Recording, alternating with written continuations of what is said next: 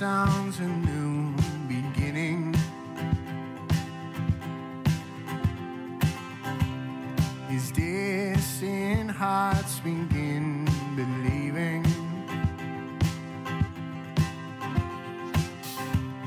A hope that shines beyond tomorrow. Your love goes on. Your love goes on. Carry us when the world gives way. Cover us with your endless gaze.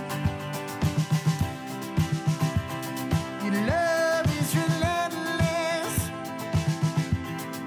Love is relentless. Your love is relentless. Your love is relentless. The time is up for chasing shadows. A hope that shines beyond tomorrow.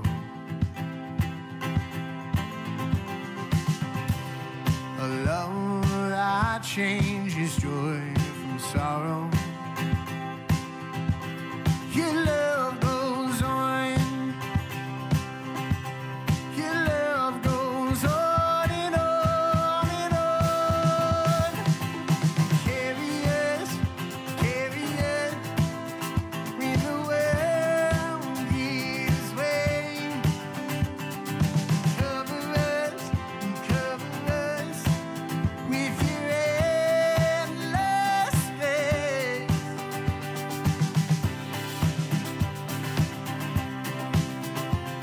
Your love is relentless. Your love is relentless. Your love is relentless. Your love is relentless.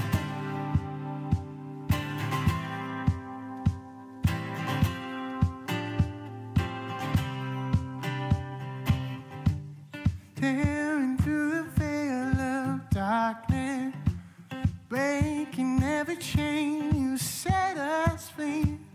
Fighting for the furthest heart, you gave your life for all to see.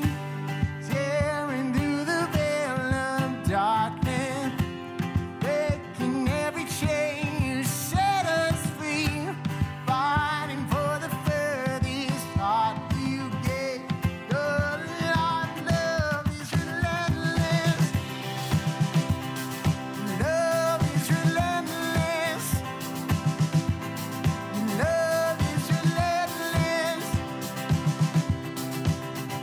It's relentless. Love is relentless. Oh, your love is relentless. Oh,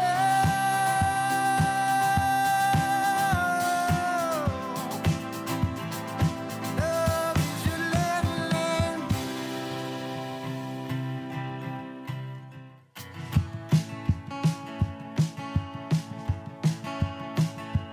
Come and stand before your maker, full of wonder, full of fear. Come behold his power and glory. Yeah, with confidence draw near. For the one who holds the heaven and commands the stars above. He's a God who bends and blesses with his unrelenting love. Rejoice. Come and lift your hands and raise your voice.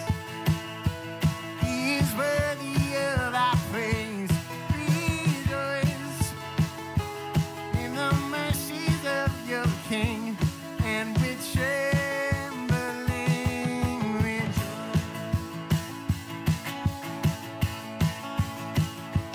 We are children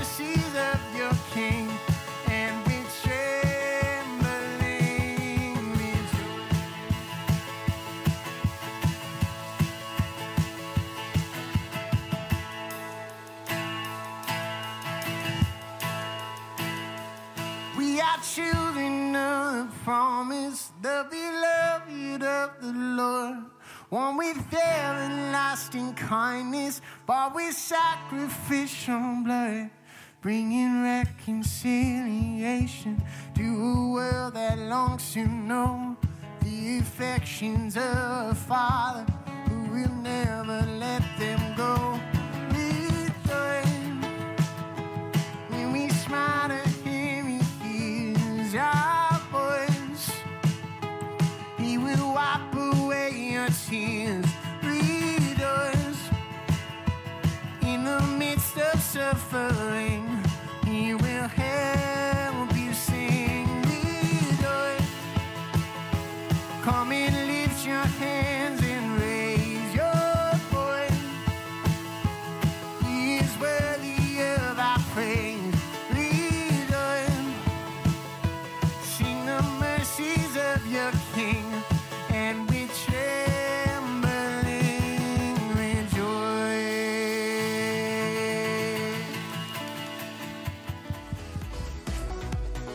That was such an awesome time of worship, but we want to continue in our worship this morning through giving.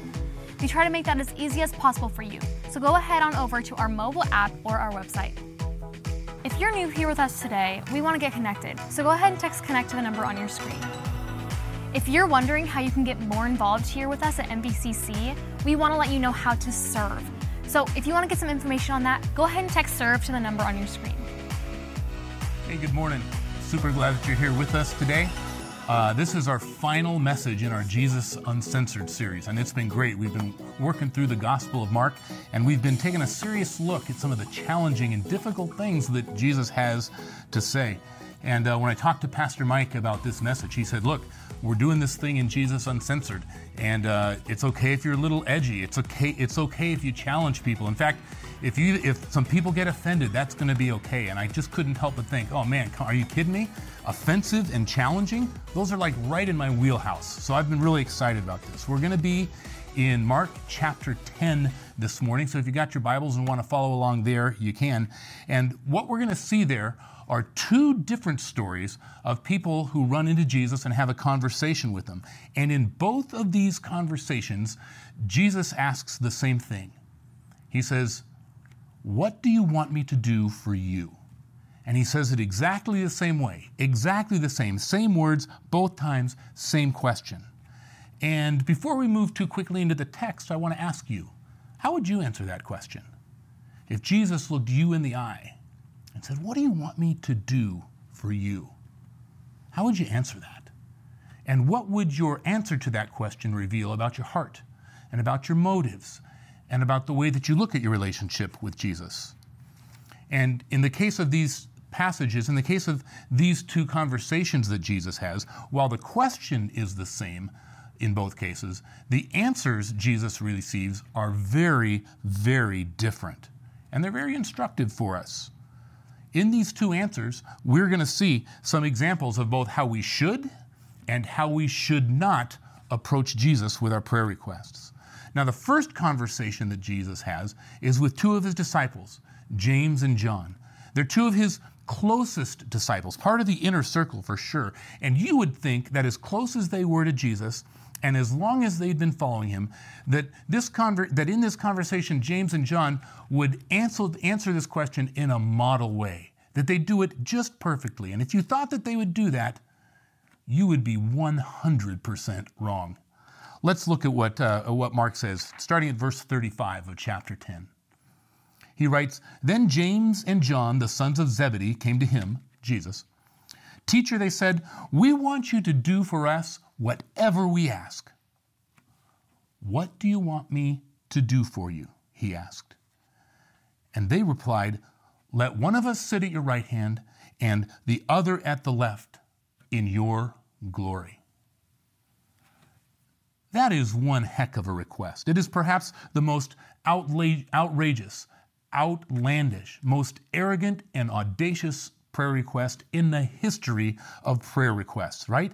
And it embodies something that the New Testament of the Bible refers to as selfish ambition. Now look, ambition itself is not a problem, right? Even the Apostle Paul says, hey, have this ambition for yourself to live a quiet life, a simple life, a peaceful life, and to mind your own business. There's nothing wrong with ambition and wanting to attempt great things for God and to accomplish great things for Him. There's nothing wrong with that. But in the Bible, there's a specific word that's set aside for the wrong kind of ambition. And that particular word is this.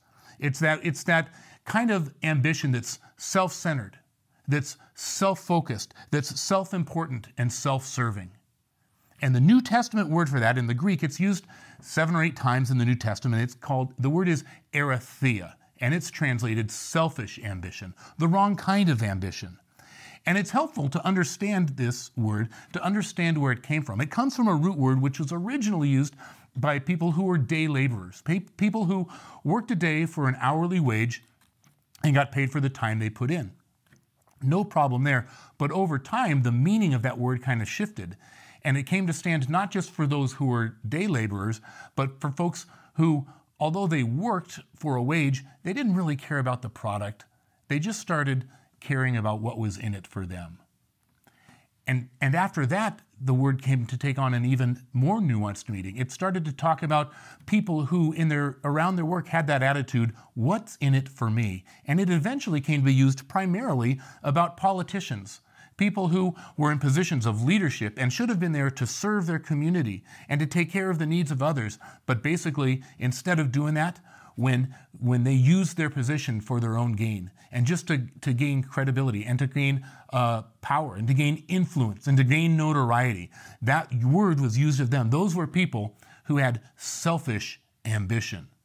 They weren't interested in what they should have been doing for the right reasons. They just wanted to benefit themselves.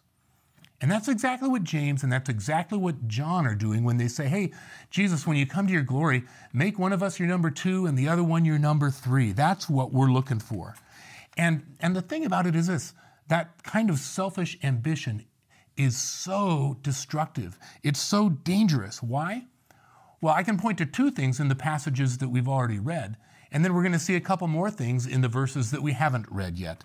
But the first reason that selfish ambition is so destructive is this. It blinds us to the needs of others. See, what you wouldn't know about this passage if you weren't familiar about it is this. Immediately before James and John come to visit Jesus to ask for what they want, Jesus has just poured his heart out to his disciples. He's revealed to them, from here I'm going to Jerusalem. I'm going to be beaten. I'm going to be tortured. I'm going to be put to death. I'm going to die. And then God's going to raise me on the 3rd day. And he was pouring out his heart about what was coming. And in the very next verse, here's James and John going, hey, Jesus, we want you to give us anything that we ask for. Can you imagine the disconnect there? Have you ever been pouring out your heart to someone, talking to them about something that matters to you, something you care deeply about, something that you're going through, and their response to you is, "Oh yeah, hey, anyway, by the way, I went to the Dodger game the other day," and they treat you like you don't even exist and what you said doesn't even matter.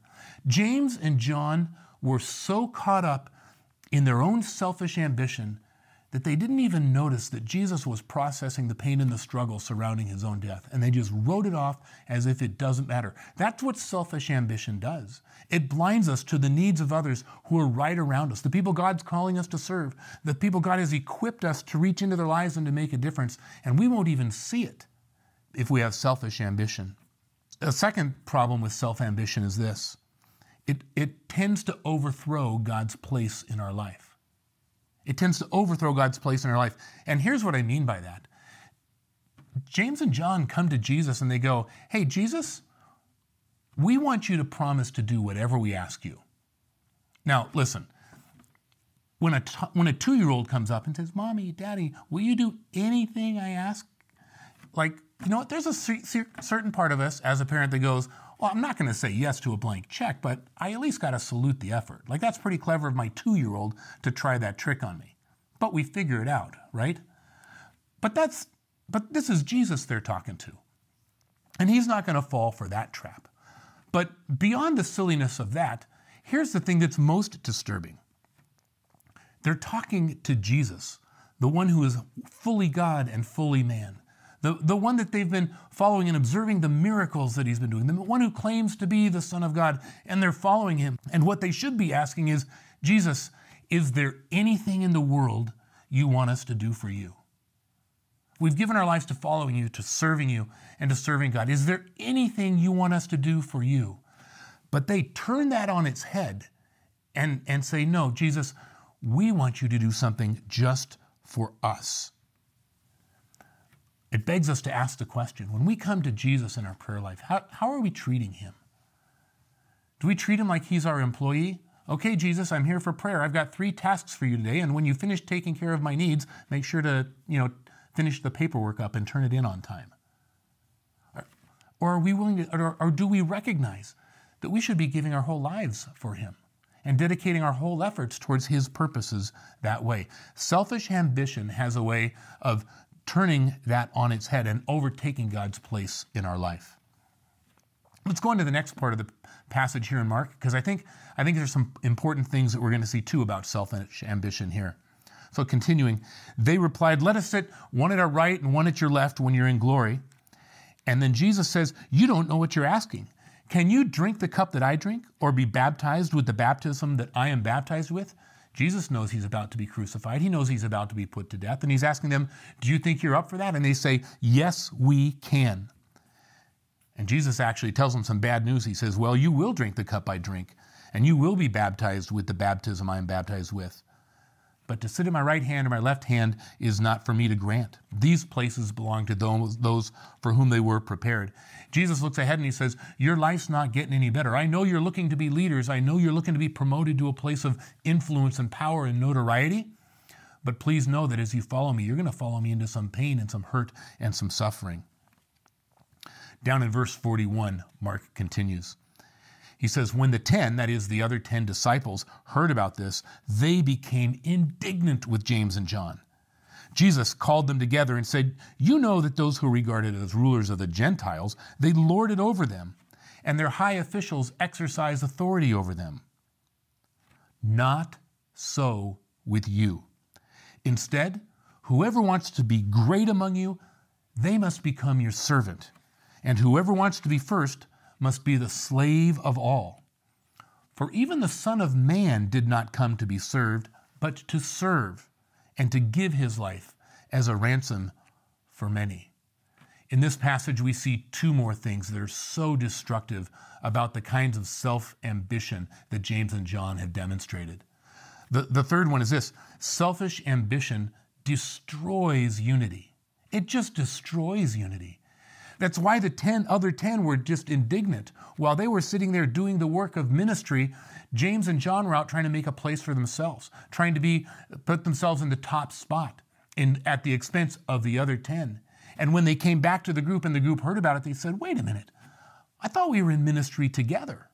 I thought we were doing this thing together, and yet you're just striking out on your own for your own benefit. You don't care about the mission. You only care about yourself. And the unity that Christ so desperately wanted for his people and for his disciples was undermined by the selfish ambition of James and John. And then probably the fourth thing that I see here about the destructive nature of selfish ambition is this: selfish ambition, it just rejects godly leadership.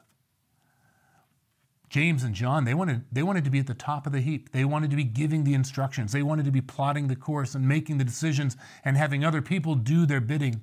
And Jesus points out to him here, hey, I know you think that that's what leadership is, but it's not.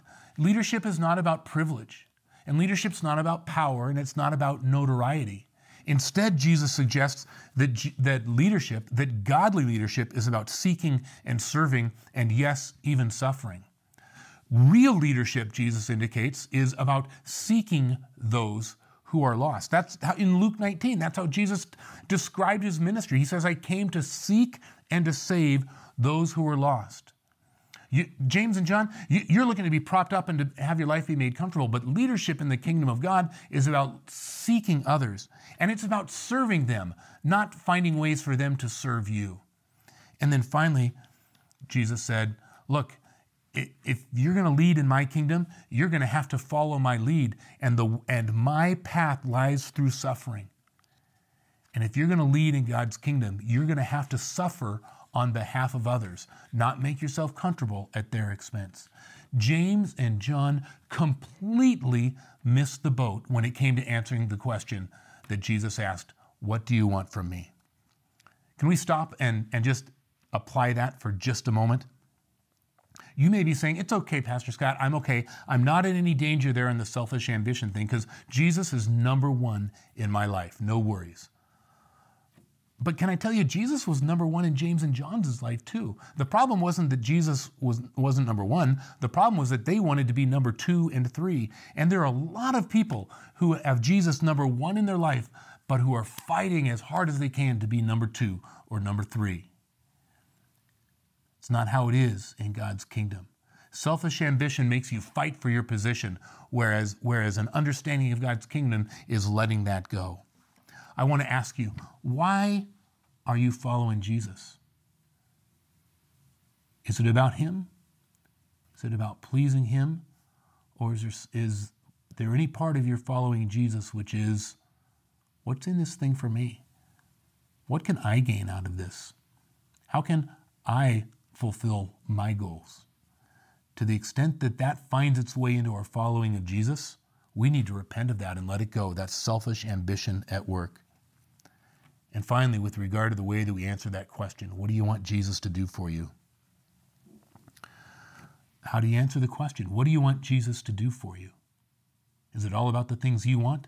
Is it about putting you in places of power and notoriety and influence and prestige? If those are your prayers, it's selfish ambition showing up. I'm sad to say how many conversations I've had with people who said, I started out, I wanted to follow God, I wanted to serve Jesus, and then I asked him for some things, and Jesus didn't give me what I wanted. And so I left. I quit following him. And I said, so let me get this straight. You were following God, he didn't do what you wanted, and so you fired him. See, when we understand who God is, and when we set aside our selfish ambition, it's not about us getting what we want. It's about somehow aligning ourselves with what God wants. So, as if James and John didn't look bad enough for the way that they answered this question, Mark follows up with an account of a person who presents an absolutely complete contrast to them. Here's how it goes down. As Jesus and his disciples, together with a large crowd, were leaving the city, a blind man, Bartimaeus, which means son of Timaeus, was sitting by the roadside and begging. When he heard that it was Jesus of Nazareth, he began to shout, "Jesus, son of David, have mercy on me." And many rebuked him and told him to be quiet. But he shouted all the more, "David, son of David, have mercy on me." And Jesus stopped and said, "Call him, bring him to me." And so they called the blind man, "Cheer up, on your feet, he's calling you." And throwing his cloak aside, he jumped to his feet and he came to Jesus. "What do you want me to do for you?" Jesus asked him. And the blind man said, "Rabbi, I want to see." "Go," Jesus said. "Your faith has healed you." And immediately he received his sight and he followed Jesus along the road. I love this account, and I'll tell you why. It's because of this amazing contrast between the selfish ambition of James and John and the gentle humility of blind Bartimaeus. James and John had all the access. They knew Jesus. They'd followed him for years. Bartimaeus had none.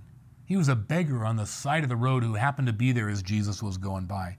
James and John had all the privileges that went along with being in the inner circle of Jesus' disciples. Blind Bartimaeus, as a beggar dependent on others, had no privilege whatsoever. James and John had prospects and a path that their life trajectory was on. Bartimaeus had no prospects whatsoever.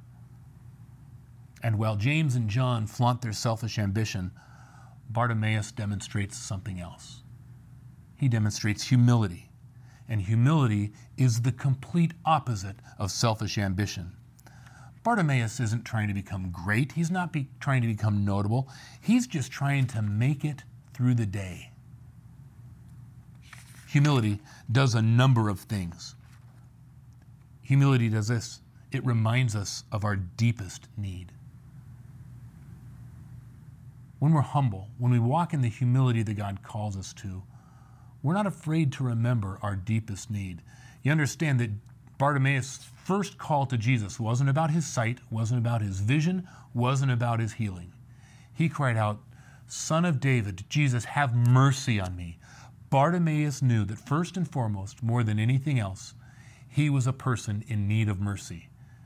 James and John asked for a position. Bartimaeus, in humility, asked for mercy, which for all of us is our deepest need when it comes to our relationship with God.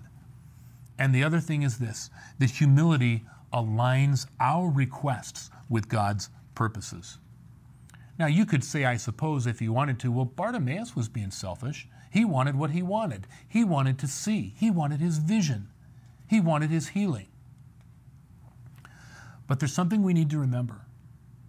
And it comes from the very beginning of Jesus' ministry, when he took out the scriptures and the scroll of Isaiah, and he read the words of Isaiah that say that the Spirit of the Lord is on me, because he has anointed me to proclaim the good news to the poor. He has sent me to proclaim freedom for the prisoners and recovery of sight for the blind, to set the oppressed free, to proclaim the year of the Lord's favor. And then it says that Jesus sat down and he said, today, this prophecy is fulfilled in your presence. I am the one that God has called, and God's mission through me on this earth is to do these things. Bringing sight to the blind is absolutely aligned with the very reasons and purposes that Jesus Christ was here on earth. And so when Bartimaeus is asked, what do you want from me? And he says, I want my sight. He's asking for something that Jesus has already declared he wants to do. He's not just praying his own wishes and his own highest dreams and ambitions. His request of Jesus is something that's already right in line with what Jesus says he's wanting to do. That's what humility does for us. When we're humble, we see not just our own desires, not just our own selfish ambitions. What we see is what God already wants to do. And when God asks us, what do you want me to do for you? Humility empowers us to say, I want you to do the things you are ready to do. I want you to heal the sick. I want you to set the oppressed free. I want you to heal the blind and give them their sight. I'm telling you what, church, if we would align our prayers with the things that God has already said that he wants to do in this world, amazing things will happen. But it requires humility to pursue God's purposes rather than our own desires and our own wishes. And finally, the last thing I want to highlight here is that humility compels us to follow. I love what it says, that immediately his sight was restored and he began to follow Jesus from that moment. See, humility is about laying aside, here's the track I want my life to go on. And it's saying, I don't need to lead. I don't need to accomplish. I just need to follow Jesus wherever he's calling me. And if he calls me to a place that takes me to the highest heights, awesome. Or if he calls me to follow him into the deepest depths and to serve there, I'm in either way. Because humility says, I will follow Jesus' lead. So where does that leave us in terms of action items? What do we do about this? How do we implement these ideas and these thoughts this week? I've got two things I want you to think about. One is to name the selfish ambition in your life and reject it. I promise you, if you ask God to reveal where in your life selfish ambition has taken hold and is making itself known, I guarantee you he'll show you that. None of us are immune. All of us have those corners and those places where selfish ambition is hiding out. And yours may be more hidden than others perhaps, but it's there. I implore you, I challenge you, go to prayer. Ask God to identify and name the selfish ambition in your life. And when you find it, confess it, name it, reject it, ask God to forgive it, and move from a place of selfish ambition to a place of humility. And second, this week I'm asking you to do this, to spend a week aligning your prayers with God's purposes. To see your prayer time in the coming week not so much as a chance to remind God of all the places that you have needs, but to even view your prayer time this week as a chance to align and to understand and begin to discern and hear from God what are the things that He wants to do. Now, the good news is one of the things He wants to do and has promised to do is to take care of you. We don't have to beg God to meet our needs. He's already promised in Matthew 6 to do that for us as we seek first God's kingdom. But what else does God want to do? Who are the people in your life that He wants to reach? Who are the people in your life that you know are in need? In what ways does He want to use you to see captives set free, oppressed delivered, those without sight receive healing? When He taught us to pray in the Lord's Prayer, He included this line, "Thy kingdom come, thy will be done on earth as it is in heaven." Will you spend your prayer time this week seeking God's heart to discern what is His will and what does it mean for His kingdom to come, and not worry so much about the particular needs of your own? Listen, man, selfish ambition is something that we all fight. Find it and reject it today and turn it over to the Lord and ask for forgiveness. And then pursue humility with everything you've got, anchoring that in a prayer life that seeks God's best. And you are going to have a week in which you see yourself aligning with God's purposes and seeing His will come about in a very practical, tangible way. Heavenly Father, I thank You for this time that we've had to share. I pray that You'd take these truths deep into our hearts.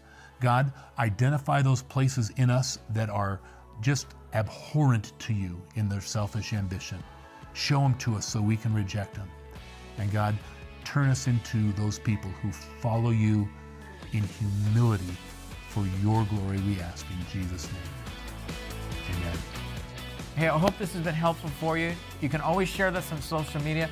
Don't forget, July 18th, we're back in the building. Looking forward to seeing all of you on that Sunday. Have a great week, and we'll see you next time here at MVCC.